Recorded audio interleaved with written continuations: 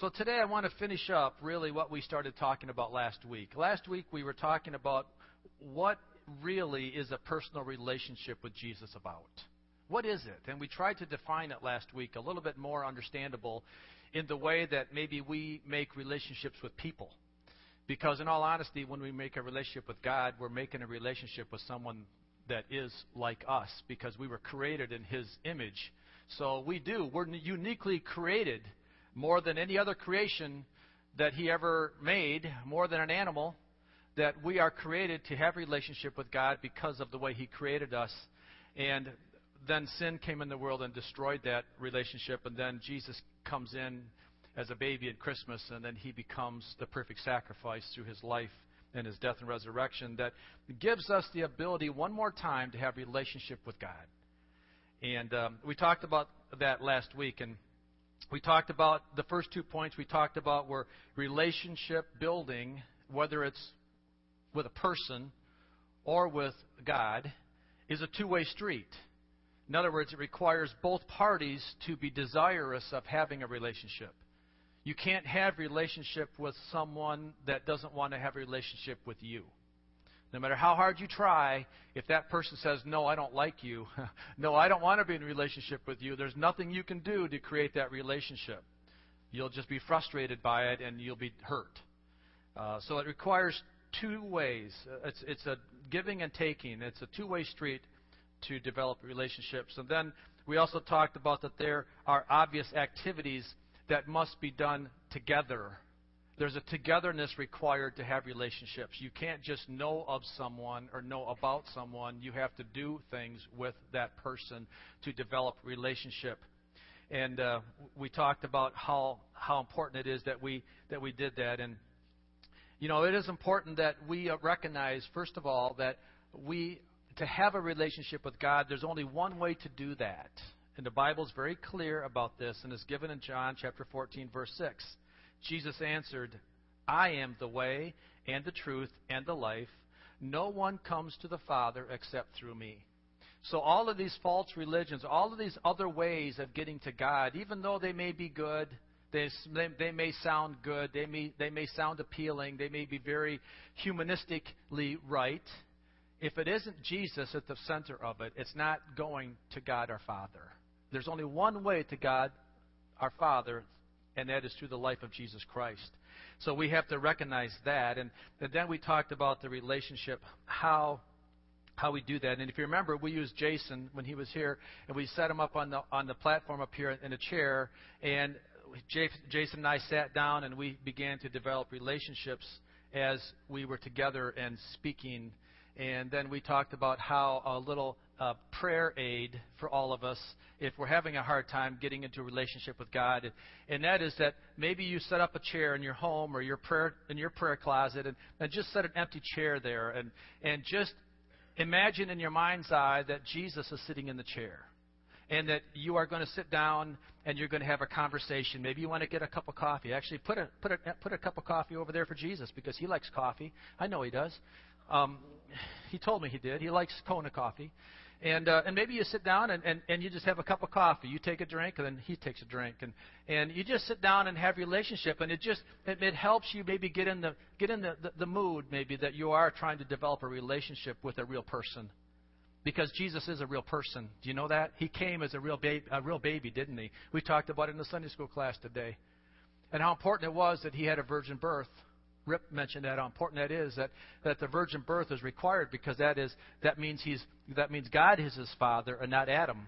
And so it's a really significant fact that He was born God and man. And together they walked the earth. Jesus walked the earth, and He became a perfect example for us. And so that relationship process is very important. James chapter 4 tells us that we are to choose our friends wisely. And how important it is that we are wise in our choice of friends. And also he tells us how much God wants to have a relationship with us. So going back to the two-way street idea, it's very evident that God wants relationship with people. He wants them with you and I together. In James chapter 4, in verses 4 and 5, it calls us an adulterous people. But let's not worry about those 3 words right now. Let's get to the meat. Don't you know that friendship with the world means enmity with God? What's enmity stand for? What is enmity? Strife, warfare, contention. Nothing good in enmity. It's hard word to say because you don't want to be there. You don't want enmity with God. It says, therefore, anyone who chooses to be a friend of the world becomes an enemy of God. You ever thought about that? What does it mean to be a friend of the world? What does it mean to you to be a friend of the world? Does it mean that we can't work in the world? Does it mean that we can't live in the world? Dan, what does it mean to you?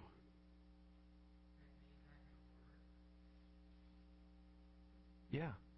It means that when you're in the world, that you're not of the world. It means that you are in the world, but not of the world. And then verse 5, or do you know Scripture, or do you think that Scripture says without reason that He, being God, jealously longs for the Spirit He has caused to dwell in us? He is jealously longing for a relationship with you and I.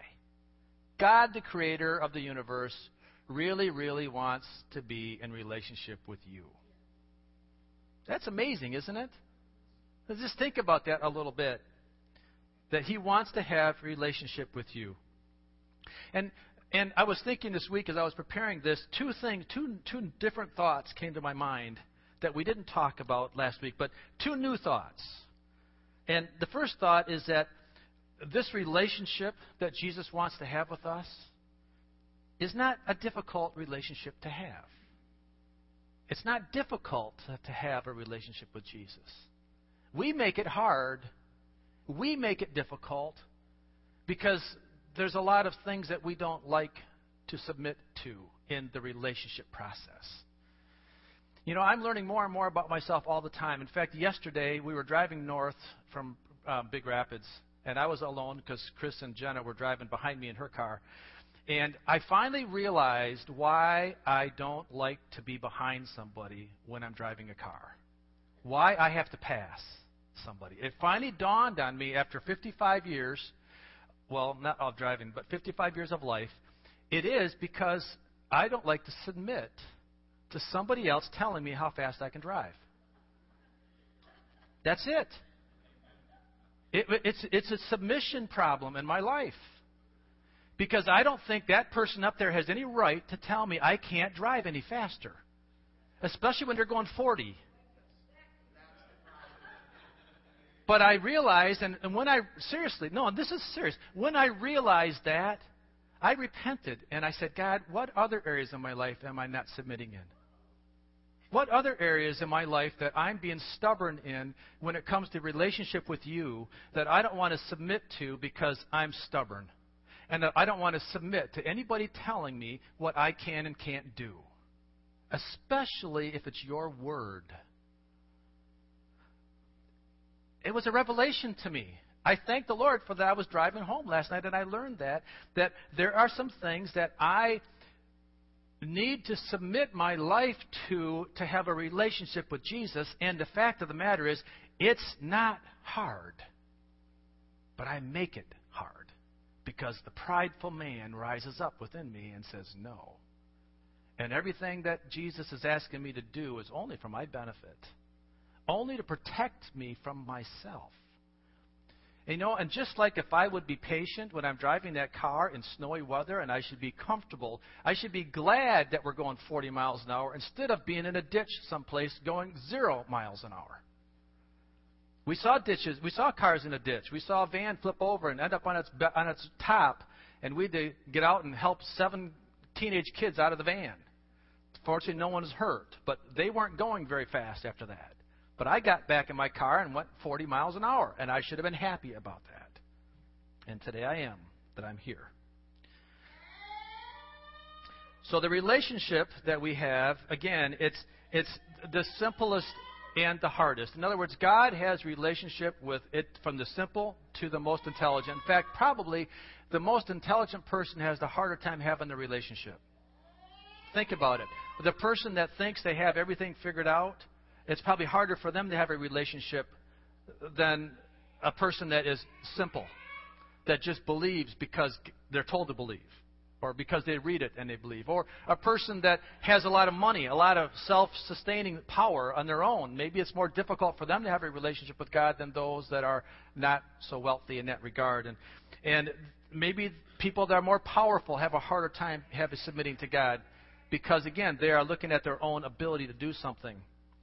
But really, what the Lord wants from us is a humble heart. The Bible talks a lot about pride and humility. In Proverbs 16:5, the Lord detests all the proud of heart. Detests is one of those hard words, like enmity. It's hard to say because you don't want to have a prideful heart, because the Lord detests the proud heart. It says, be sure of this, they will not go unpunished. God keeps good track of those that have prideful hearts. James chapter 4, verse 6. But he gives us more grace, and this is why the Scripture says, God opposes the proud, but he shows favor to the humble. So, relationship building with God says, have a humble heart.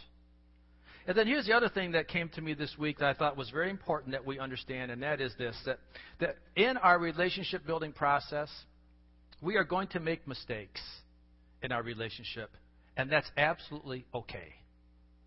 It's okay to make mistakes. And I say it from this regard, because when you make a mistake, if you have the right attitude about the mistake that you just made, it'll make you a better person at the end of the day. It'll make you a better person because you will, if you have a confession and a repentance. We talked about confession and repentance a lot. Confessing says, I made the mistake. Repentance says, I'm sorry that I made the mistake. I'm not going to try to make that mistake again. Okay, so very key items there. But when I make the small mistakes, it's okay because the Lord will then take that and will make us a better person. I have an example, a very personal example to me, because this really bothered me. This really scared me, in fact. And I almost hate to admit it, but I will. I was driving school bus, and I've been driving a year and a half now, okay? And you don't really think a school bus driver is that big of a deal until you get a bunch of kids on the bus and realize the responsibility that a bus driver has. And I got to the point, I was dropping some kids off, and, you know, there's a process. You got to pull the emergency brake because they just don't have a park. It's a neutral, but you got to pull the brake. And I got distracted, and I stopped, and I opened the door to let some kids off. And I looked in the back, I'm thinking, why aren't the kids coming off? And all of a sudden I looked down and I realized the bus is rolling. I thought, I didn't put the brake on. That scared me so much because all I could think of was a little kindergartner and me running over him. See, that little mistake right there was the best thing that ever happened to me. Now, maybe I could be fired over that. I don't know. But I'll tell you what, I'll never do that again. Once I made that mistake, I will never, ever open that door until I know that I pulled that emergency brake. Little mistakes like that, if they're done in the right, if you take the right heart attitude over something like that, can be the best thing that ever happened. So parents, when your kids make little mistakes, thank God for that. And let them deal with it. Don't take the consequences away when they make the little mistakes, because God will use them if the heart is right. And this is where you need to help parent them a little bit. Help them and know that, yeah, you did a bad thing. I did a bad thing.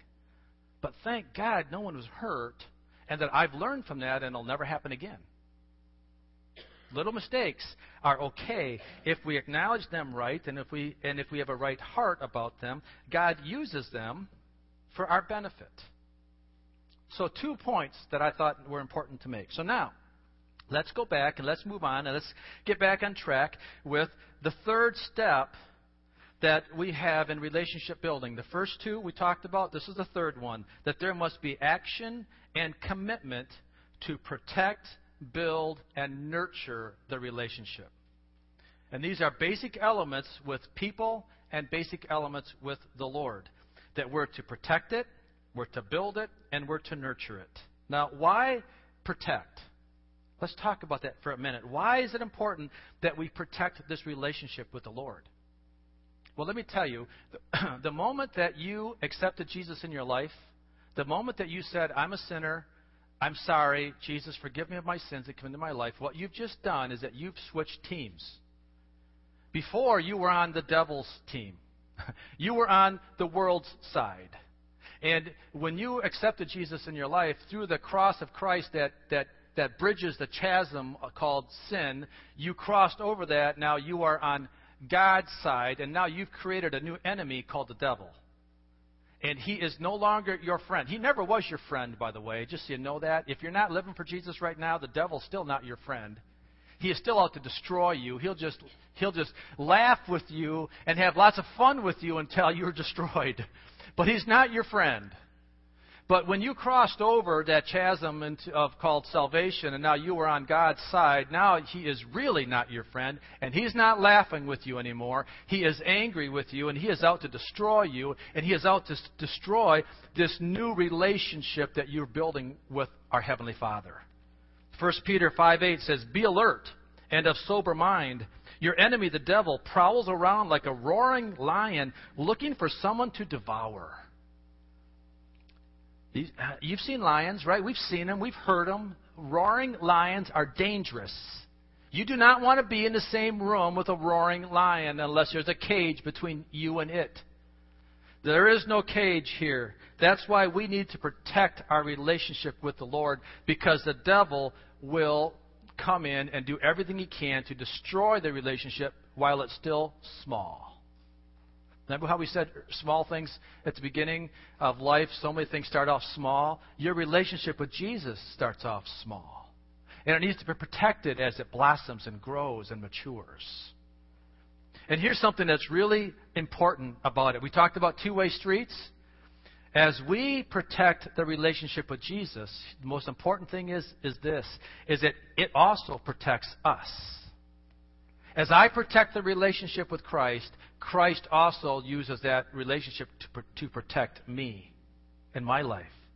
1 John chapter 5, verses 18 through 19 in the Contemporary English Version translation, it says this: "We are sure that God's children," and who are His children? Are His children everyone that's created? Who are God's children? Somebody tell me, who are God's children? Those that are born again. Otherwise, we're just a creation. You have to have a relationship with God to be His children. So those who are God's children do not keep on sinning. God's own Son protects them, and the devil cannot harm them.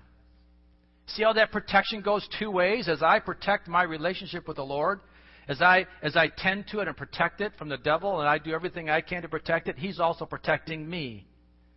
And we are certain that we come from God, and that the rest of the world, and the world is being those people that have not yet established a relationship with Jesus, that's who the world is, they are under the power of the devil.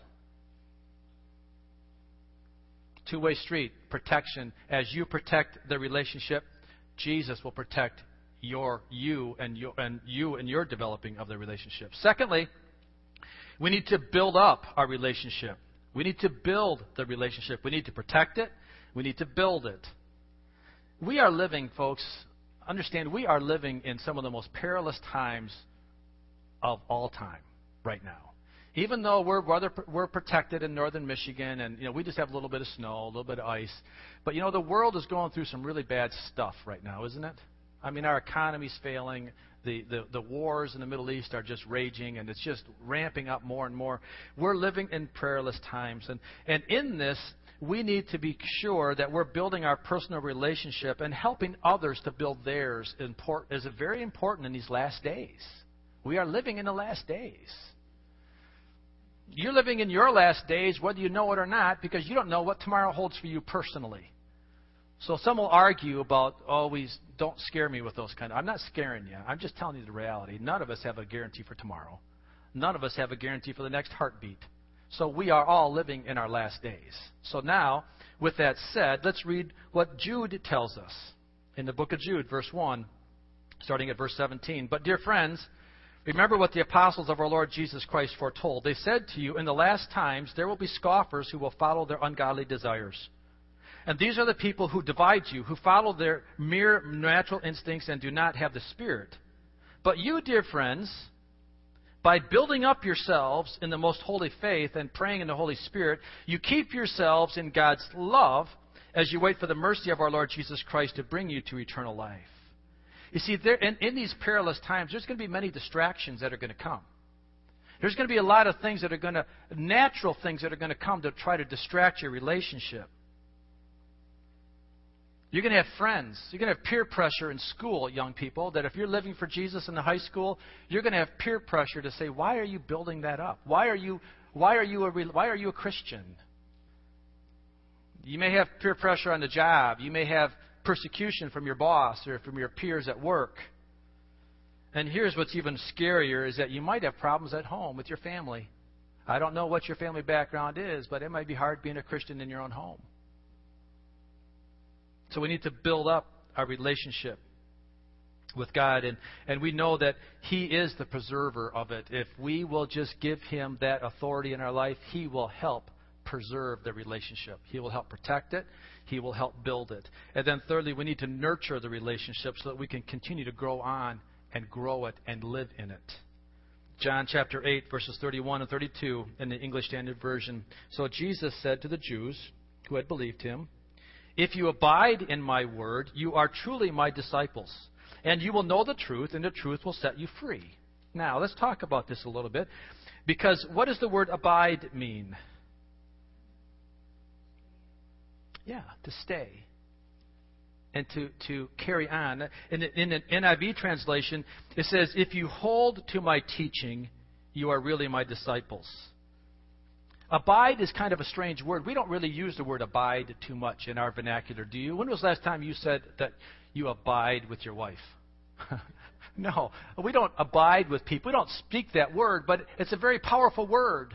And maybe that's even why it is more powerful, because we don't use it very much. But when I look at the NIV, it says hold to. And when I look that word up, when I look the Greek word up, hold, it's translated as meno, M-E-N-O, and its meaning is to be exactly what Sandra said, to stay, remain, live, dwell, abide, to be in a state that continues, or that begins and continues. That's so important, that it just didn't begin, but it continues. To abide in Christ is to follow His example of a life obedient to the will of God. Basically, a permanent place. So when we abide in Christ, we are dwelling, living, staying, making it a permanent dwelling place for us. And when we do that, we are nurturing that relationship so that it continues to grow. I like so much what James MacDonald said in a devotional that talked about this word abide. He says this: "To abide in His Word as disciples means our thoughts and conversations are permeated with Scripture. We are living in God's Word so much that it fills us up, guides our thoughts, and overflows from our lips. If we're not abiding in Jesus' words, if we're not basing everything we believe on the Word of God, we can't expect to know the truth or experience the freedom that comes from knowing His thoughts. But if we are abiding disciples, the truth saturates our hearts and our minds, because His Word is truth. The more we know it, the more we are sensitized to what is true.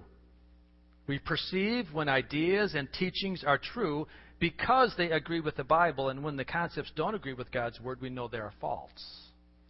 Abiding helps us to know the Word of God, to let the Word of God permeate within us so that it protects us from false teaching. Abiding says, I know so much, I'm so close to Christ in my relationship that it protects me and it builds me up and it nurtures my relationship because I am growing in my relationship with the Lord. So abiding means we live there. Okay, now let's talk a little bit about some of the practical how-tos. This is pretty theoretical. You know, we can talk about all this all day long, but what do we do with this tomorrow? What do we do with these kind of messages on Tuesday and Wednesday and Thursday? And that's I want to basically get down to the practicality now of living. How do we do relationship with God? How do we do that? Well, number one, very basic, read your Bible. Read your Bible. You must. We just read how much that James MacDonald says about abiding is abiding and permeating and saturating our life with God's Word. How can you do that if you don't understand it? If you don't read it, how can it permeate you? You know, when I was in college, that was a challenge for me reading some of the stuff I had to read, and I would I would wish I could just lay the book in my head when I go to sleep at night, and it would just flow from over while I was sleeping from the book to my brain. Well, it doesn't work that way. I tried. It doesn't work that way. You have to read it.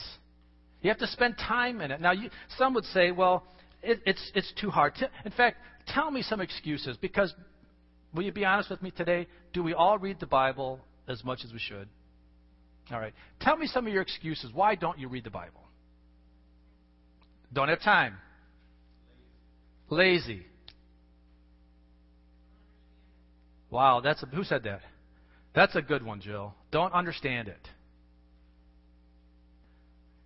Here's some practical tips for reading the Bible. There are many, many translations of God's Word.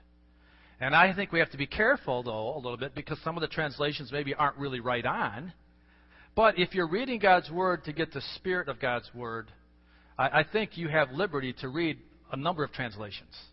And there are some really good words out there. The Message translation, the Contemporary English Version translation, the Easy to Read translation, there's a bunch of them. If you have a computer, if you're computer savvy, go on BibleGateway.com, and they're all listed, and you can read any translation you want.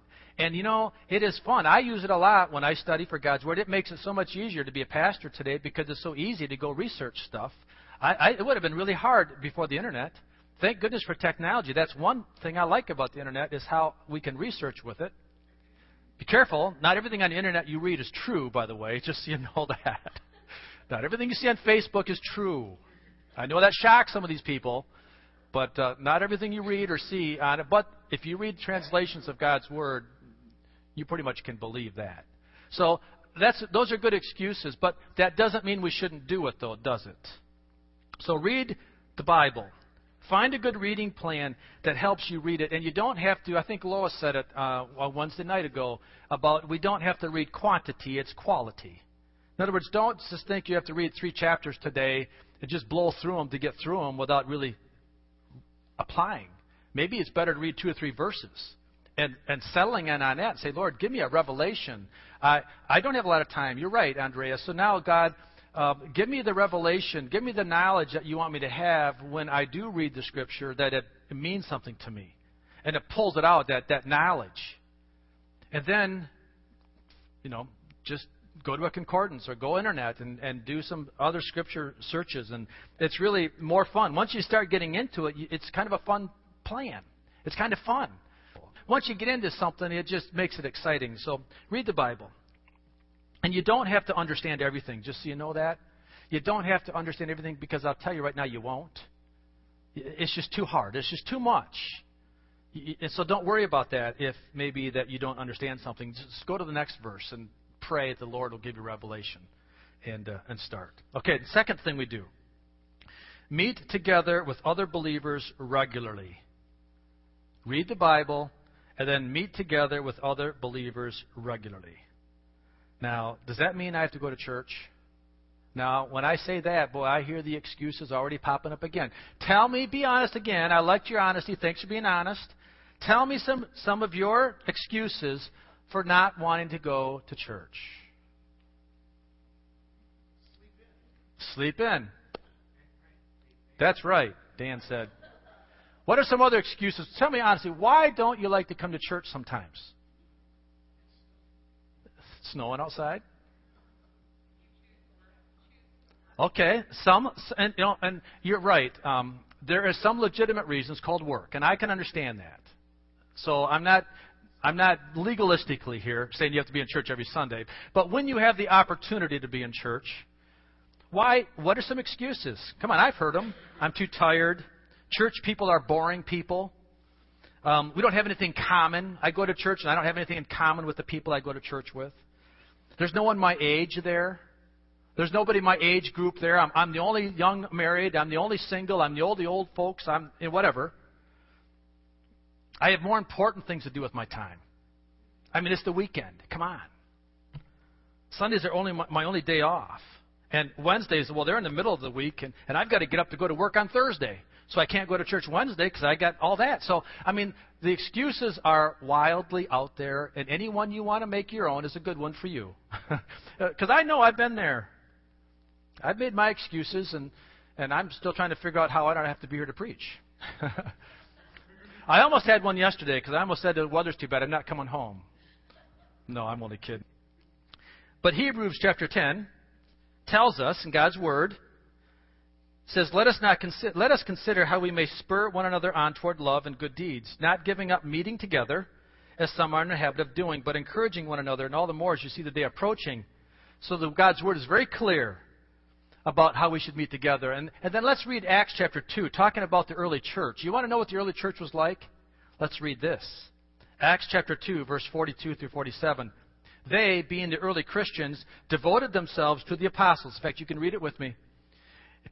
They devoted themselves to the apostles, teaching and to fellowship, to the breaking of bread and to prayer. Everyone was filled with awe at the many wonders and signs performed by the apostles. All the believers were together and had everything in common. They sold property and possessions to give to anyone who had need. Every day, not just Sundays, every day they continued to meet together in the temple courts. They broke bread in their homes and ate together with glad and sincere hearts, praising God and enjoying the favor of all the people. And the Lord added to their number daily those who were being saved. The American church is not even close to this. In fact, this is what the American church is like. I'm going to paraphrase what the American church is like based upon Acts chapter 2. It says, they listened, that's the people, they listened and then decided if they agreed with the preacher's teaching, and if the food was good, they might stick for the potluck. Of course, they bowed their head for the prayer. When it came time for body ministry, everyone watched to see who was having problems and then wondered if God was going to help them. A few of the believers gathered together and, in all honesty, had nothing in common, but yet they smiled at each other on Sunday. They brought in a little of the money they worked hard to get all week and gave it in the offering, but only after they knew they had enough to cover everything they needed for themselves first. If they had a little extra, they put the change in the Salvation Army kettle as they left the store. Upon leaving church on Sunday, they would say their goodbyes to their dear church friends, knowing that it would be at least 7 days before they would have to meet again. Occasionally, however, throughout the week, they would cross paths with someone from church, and when they did, they would give a good wave and say, hey, let's have lunch sometime together, knowing that that would never happen. And then finally, Sunday again, and everyone wondered who would make it back for another day in church. Isn't that really more about what our church is like? Isn't it sad to think that we read Acts and then we read this and we think, oh man, which one really is more powerful? Which one's more enticing? Which one shows more commitment to each other? If Jesus created the early church to operate the way that he described in Acts chapter 2, do you think that we've improved on it by the way we operate in church today? Is our version of church better than what he operated on in Acts chapter 2? Did we make it better? I don't think so. I don't think so. And I don't know, and I know that, for us to be in the same exact scenario is impossible. I understand that. I'm not saying that we live in a commune and that we sell everything and give it to the church and that we get wacky. That's where cults come from. I'm not talking about that, but I am talking about the level of commitment that these people had for each other based upon the relationship they had with Jesus first and then through the love of Christ to each other. See, this young church met every day in the temple courts, and they ate together. They fellowshiped together. They worked together. They spent time together. They did things together, not just on one day a week when it was convenient, and maybe 2 days a week if you decide to come Wednesday nights. We have figured out in our way that church is optional, that church really isn't that important in our society anymore. And I'm telling you what, I don't think it's making an improvement to God's church. So we need to keep gathering together. Number 3, then, here's one way to help us stay in church, and that is get involved in a ministry group. Get involved in a group that does ministry in a church. It's not enough just to come and be a pew sitter in order to have a vibrant and growing relationship with Jesus. It doesn't help. It's not enough just to come to church. It's like the old saying, and this is kind of a funny one, if you sit long enough in your garage, you're still not going to become a car. You can sit in your garage all week long and you're still not going to be a car. You can sit in church all your life and still not necessarily be a Christian. Get involved. Get involved in a ministry group. Well, we don't have any ministry groups. We're a small church. Well, yes, we do. There are lots of things we could be doing, we should be doing. We should be having a men's fellowship group. We should be having a ladies' fellowship group. Men should be teaching boys, and women should be teaching young ladies. That's biblical, by the way. That's called discipleship. We have youth groups that we can get a part of and help. We can mentor new converts. We can get involved with Play Cafe. We can get involved with Tabitha's Closet. They need help. They need workers. We can be a Sunday school teacher. We can be a children's church worker. We can be an usher. We can be a sound tech guy. We can work in a nursery. There's all kinds of things to get involved with. And the more you get involved with your local church, you know what happens? The more that church becomes yours. The more involved, the more invested you are, the more it becomes who you are. And it's a good thing. Don't let the devil rob you of being involved in ministry opportunities in your local church. Don't let the devil come in and say it's not necessary. Because he tells you partial truths. You're right. It may not be necessary. But who benefits when you do it? You do. And the whole body benefits when you participate and get involved. See, I really believe that this is a comment that might ruffle some feathers, but let me just say it and I'll jump out of it real quick. Not every churchman, hear me, not every churchman is a good Christian. But every good Christian is a good churchman. Not every good churchman is a good Christian, but every good Christian is a good churchman. Now, what I'm not saying, don't read in between the lines. There's nothing in the Bible that says you have to belong to Center Point Assembly to be a Christian. That's not in the Bible, and that's not what I'm saying. But what is the definition of church? Church is not this building. Church is the community that we live in. We are to be the church in the community that we live in. Therefore, if you are a good Christian, you will be committed to being a good churchman in the community that we live, and we will reach out and gather the lost to bring them into God's church. That's what being a churchman is. It's not just somebody that comes and sits in the pews every Sunday and is there every Wednesday night. That's important, and we love it, but that's not the definition of churchman. Churchman is a person that is winning the lost for Jesus and discipling and is out there sacrificing and putting themselves on the line every day. That's a churchman. And every good Christian will be a good churchman. Number 4, pray daily. Pray daily. Now, this is an obvious statement, and why even make it? Because we all need it. We all need to pray daily and to more continually. Jackie, you can start working your way up if you want. 1 Thessalonians chapter 5, verse 16 and 19 says this: Rejoice always, pray continually, give thanks in all circumstances, for this is God's will for you in Christ Jesus. Rejoice always, pray continually. How do you pray continually? How do you do it? There's lots of ways to pray. Lots of ways to pray. Prayer is all it is developing a relationship with Jesus Christ. It's just sitting in that chair, looking at Jesus and saying, all right, let's talk. That's what prayer is. And I know we can pray when we're on a job. We can pray when we're in the car. We can pray when we're doing home chores. And that's all good. That's all part of praying continuously.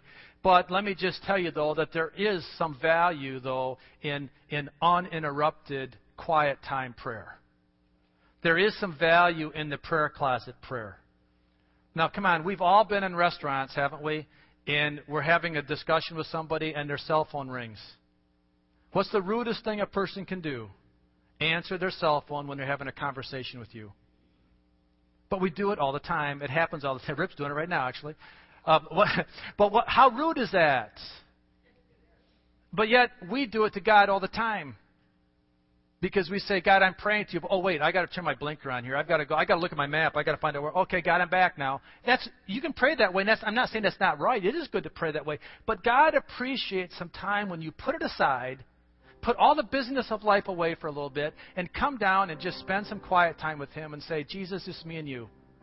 It's just me and you now. And I need to have this relationship with you. I want this personal relationship with you now, Jesus. Let's just, you and I talk. Would you just share some things with me? And what's amazing is He will. If you listen, He'll talk to you. It may not be a verbal, a voice that you might hear from the clouds, but your heart will hear it. You'll turn to the next page in Scripture, and all of a sudden, the Scripture is going to pop out at you. You didn't think you understood something before. Pray a little bit. And all of a sudden, that passage pops right out at you and say, oh, now I get it. Now I see it. Thank you, Jesus, for talking to me. That's what it is. That's praying, and that's reading the Word, and that's how you learn. That's how you grow.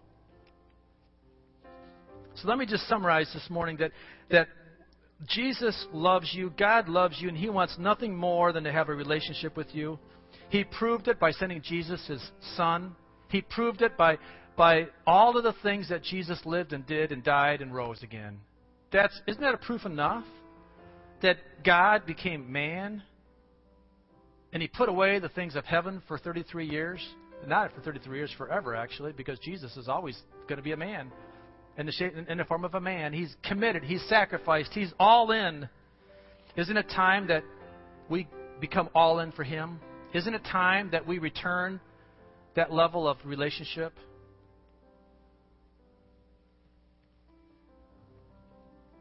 So this morning, I would ask you to maybe make some changes in your life. If you don't do this already, and this is something that really has helped me over the weeks as we've gone over all this teaching on choices. I really do this. This really helps me. When I wake up in the morning, even when I don't feel like it, one of the first things I really say to myself is, Jesus, I choose you today. I choose you. I don't even say the word love. Because love to me has too many connotations of feelings that I don't always have. I can't command those feelings, but I can command my choices. So I say, Jesus, even though I don't feel like it right now, I choose you. I choose you. And I choose to want to be used by you today. I choose to want to have a relationship with you today. I choose to want to be pleasing to you today. I choose to be available to be used of you today. I choose you, Jesus. And when I say that, all of a sudden my life, there's a newness that comes in my heart, in my life, and the feelings ultimately come. So this morning, I would ask you, and next week, start practicing that if you haven't already. I choose you, Jesus. I choose you to be my partner today. I choose you to be my leader today. And here's something else that I really think is nice, because we talked about it briefly on Wednesday. And that is, if you want to learn something, the best way to learn something is to teach something. But you may say, I'm not a teacher. I don't have an opportunity to teach anybody throughout my week. It really is nice when you're, as a pastor, to be able to say that I'm learning all week long so that I can be prepared to teach on Sunday. It gives us a good excuse. But you may not have that excuse. But let me tell you this, because this is something else that's happening more in my life, and I think will happen in your life. You can ask the Lord to prepare me to speak to somebody today that I have to teach. I'm going to witness to somebody today, Father. Prepare my heart now that I would be prepared to be able to give the word that you would have me to give to that person today. So teach me this morning, Father, in my devotion, teach me what you want me to say to that person that you're going to put across my path that I'm going to make a difference to in their life. And all of a sudden, it gives a purpose to your devotion. Because it's not all about you anymore. It's about what you're going to share with somebody else and how you're going to impact their life. It works. Calvin. The Lord's just putting on my heart right now that if you have family, if you have loved ones that are living in the world, those are the ones that you need to pray for every day. Because there's so much power in prayer. The Lord works so many miracles through prayer that arguing with them is not going to bring them to the Lord. Prayer will. So any people that you love that aren't following the Lord, pray for them every day. Amen. Pray hard. Yes. And He will answer your prayers. Yes. Because He is a God of answer. Amen. It's good, Calvin. Thank you. Thank you. You know, I like interaction like this. Coming to church is not just about me dumping and regurgitating on you. I really do like interaction. So if you have things to say, I wish you would say them. Because I learned from that. Thank you, Calvin. That was a good word. So just to wrap this up, be diligent in your devotional time this morning because God is going to use you today for something for someone. There are no mistakes. There's no accidents. There's no coincidences in God's planning. He's going to use you today for somebody. Be prepared. Study up. Pray up. Protect your relationship. Nurture it. Build it. Amen? Merry Christmas. That's what it's all about, isn't it? Isn't this what it's all about? The relationship with Christ at Christmas time? Amen. Let's pray. Father, we thank you now for this day. We thank you, Lord, for this teaching. Lord, we thank you for what it is to have a relationship with you. We thank you, Jesus, that first of all, you want one with us, and that you've done everything you can to do that. Now it's up to us to reach up and grab your hand because you're extending your hand down to us. Help us, Lord, to reach up. Give us that urgency. God, for those that Calvin mentioned that we're praying for, our unsaved loved ones, help us not to ever give up praying. Help us not to ever give up and being diligent and praying for them and doing the things that we need to do to help lead them to you. God, we're so grateful. I just can't even begin to say how grateful I am and how grateful we are as a church body, as a believers, that we come to you. So, God, I pray that as we protect the other relationships, that you protect us. God, I just pray protection on this body today. I pray your blessing. I pray, Father, that as we go throughout our days, that we are continuously praying and developing closer relationships with you. We give you praise. We give you glory for it. In Jesus' name, amen.